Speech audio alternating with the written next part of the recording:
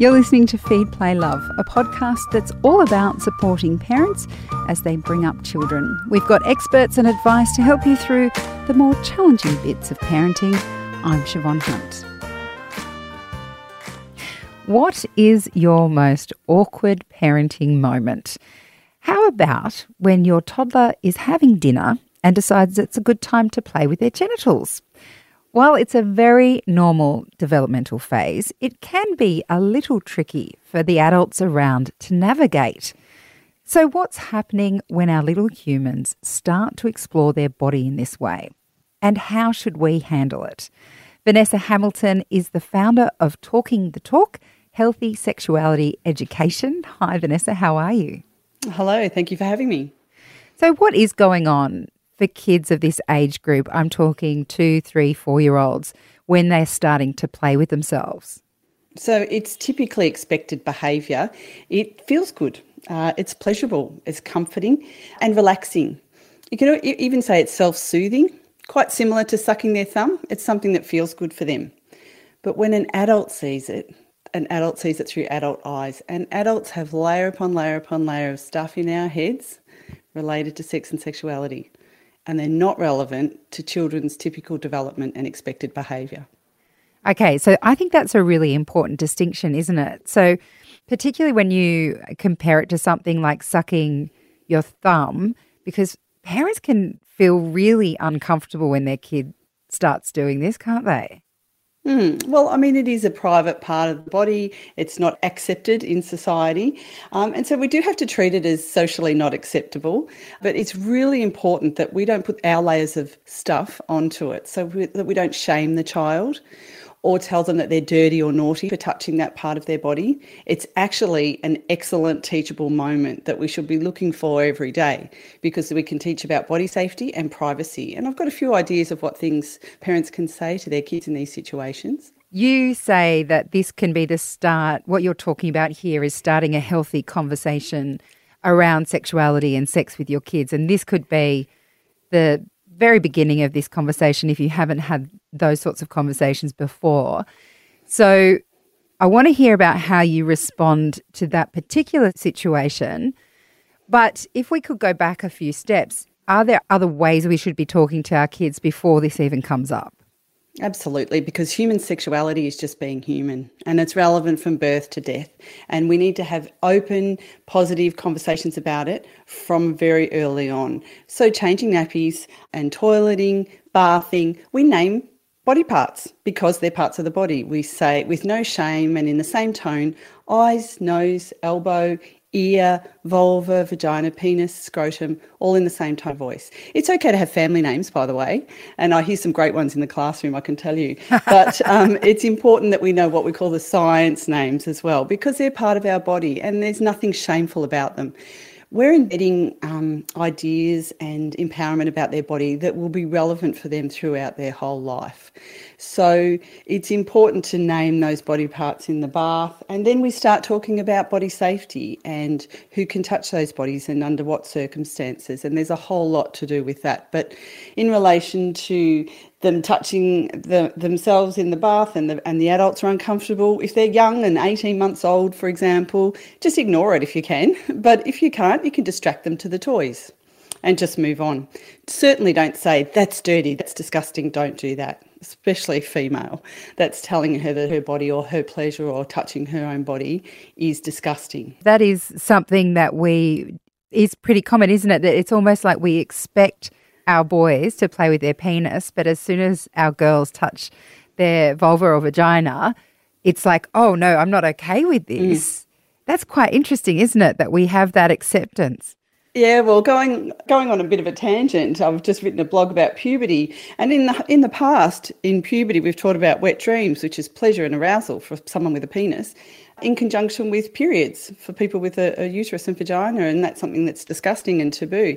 So there's an example of how we can improve and have a more positive approach and teach, that pleasure and arousal to all bodies, because as they develop, they will all experience that, and people with vaginas can have vaginal wetness. And I'm sure there's parents cringing as they hear me say these words, because when I do parent sessions, parents will say, that's the first sexuality education I've ever had. We've never said the words out loud. Yeah. So, sorry, I did jump in there. We were talking about starting that healthy conversation, and you also touched on there about parents feeling uncomfortable when they're talking about these things. So, how would you advise a parent respond when their child, let's say they're around 3 or 4, so they've got a better capacity to understand what you're saying to them? How do you suggest we respond in that time? Okay, so you keep your positive face on, even if you're cringing underneath, and you say, oh, I know it feels good to touch your vulva, but your vulva is a private part of your body. Where's a private place that you can do that? And that might be when you're in bed or in the bedroom or when nobody's around. So when you're in the bath with your cousins, we don't touch our private parts when everybody else is there in the bath as well. And then we move on to body safety as well. And so because those private parts are just for us, the only people that can touch your private parts, who's that? Well, that's me and the other parent, name them, carers at kinder, grandpa when he looks after you on Thursdays and takes you to the toilet. And that's all okay because I know about it, because I'm on your safety network, aren't I? And you've talked about safety network. Who's the 5 people on their safety network that would know if anyone's touching their private body parts and under what circumstances? Is there ever a time when that kind of touching could be seen as problematic or signs of other things? You mean the child doing that touching? Okay, so there's some questions we ask about childhood sexual development and behaviour. There are expected milestones that we know should happen. The questions we ask ourselves are things like, especially if there's other children involved, is it typical and light-hearted exploration, or is it not, where there is adult themes, coercion, someone much older than the other one, for example? If a child is persistently touching their genitals in a problematic way that's impacting on their life and the life of the family, and sometimes that does happen, parents need some help with that potentially from experts.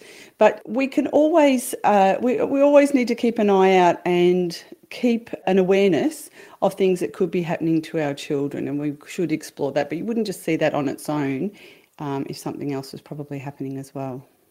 So when you say something else is happening, there might be other signs in their behaviour. If your child is exploring themselves and their body and they are just the same everywhere else in their lives, then you're probably fine. But if they're doing it and they might be looking sad, distressed. I don't want to say that there are other signs of any sort of abuse or something that could happen. Sometimes there are no signs at all. And the only way that we can really be sure of that is to ensure that we're doing body safety. So one of the parents that I spoke to at a parent session once was telling me they thought they'd done body safety. They'd had a bit of a chat about it. But when they actually got the book and went through the body safety rules, the 5 body safety rules, that gave that 7-year-old language to disclose some behaviour that made them feel uncomfortable because it was in conversation with the parents. The children know that parents are a safe person to talk to. They've learnt the rule that no one should ever tell you a bad secret that gives you your early warning signs, for example. So if a person, a big kid or an adult, was to say to them, this is just between us, don't tell anyone, that's not okay. You should always come and tell us. Who's us? Name who us is. Mum and dad, whoever. And those things are really clear. And when we give children permission to talk, they often do. I feel it'd be remiss of me if I didn't ask what the other rules were. Okay, so make sure I can remember them off the top of my head. There is an author in Melbourne who I use their resources.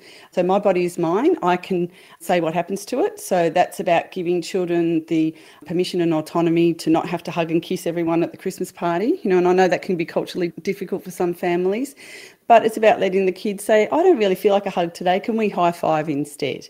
So that's the first rule. You can make your own choice.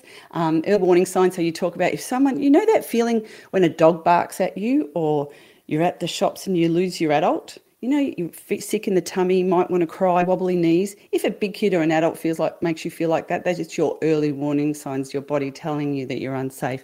And so you should tell someone on your safety network. I like them to have 5 people outside of school on one hand, name them on each finger, and I like them to have 5 adults at kinder or school that they would go to if they had a problem. No one should ever tell you a secret that gives you early warning signs. And our private parts are under our bathers, and it also includes our mouth. Our mouth is just for us. We wouldn't kiss or touch someone else's mouth without permission. I'm just wondering what you would say to a parent who says, I feel quite unsettled if they do it in front of me, and I don't want to shame them or anything like that, but how do I stop feeling unsettled, if you know what I mean? Well, the first thing to do is to give yourself a break, because our whole society has ingrained in us that it's not okay for the child to do that for so many different reasons and on so many different levels, and especially if it's a female or one with a vulva. So cut yourself a bit of slack is the first thing I say. But something that I come across a lot when I first do a parent session is people tell me they've started reading some books and they started reading some blogs and they started talking to a partner and saying the words out loud. This takes practice. We need to learn how to be okay with this and get very good at your poker face, and then go and, offload it with someone else after. And just the more you think about it and learn about it, the easier it becomes, and you start those conversations at home. And everyone feels a bit icky, and some kids especially have picked up on society's taboo approach to this topic and will be really shy about it. And sometimes you get to the point where they're getting to puberty and you haven't been able to have conversations, and you need to say to them, look, I know you feel a bit uncomfortable, so do I, but I really want to make sure that you have the information you need, because that didn't happen for me and I don't want that to happen for you. So bear with me while I find the words. Oh, that's great. I love that. Vanessa, thank you so much for your time today. It's been an absolute pleasure. Thanks for having me. That's Vanessa Hamilton. She's the founder of Talking the Talk, Healthy Sexuality Education. And for more information on the work that she does, please check out the links in the episode notes. I'm Siobhan Hunt. I hope you enjoyed this episode. If you did, please rate and review us so we can reach and help even more parents. And if you have a topic you'd like me to cover, send your email to feedplaylove@theparentbrand.com.au. See you next time.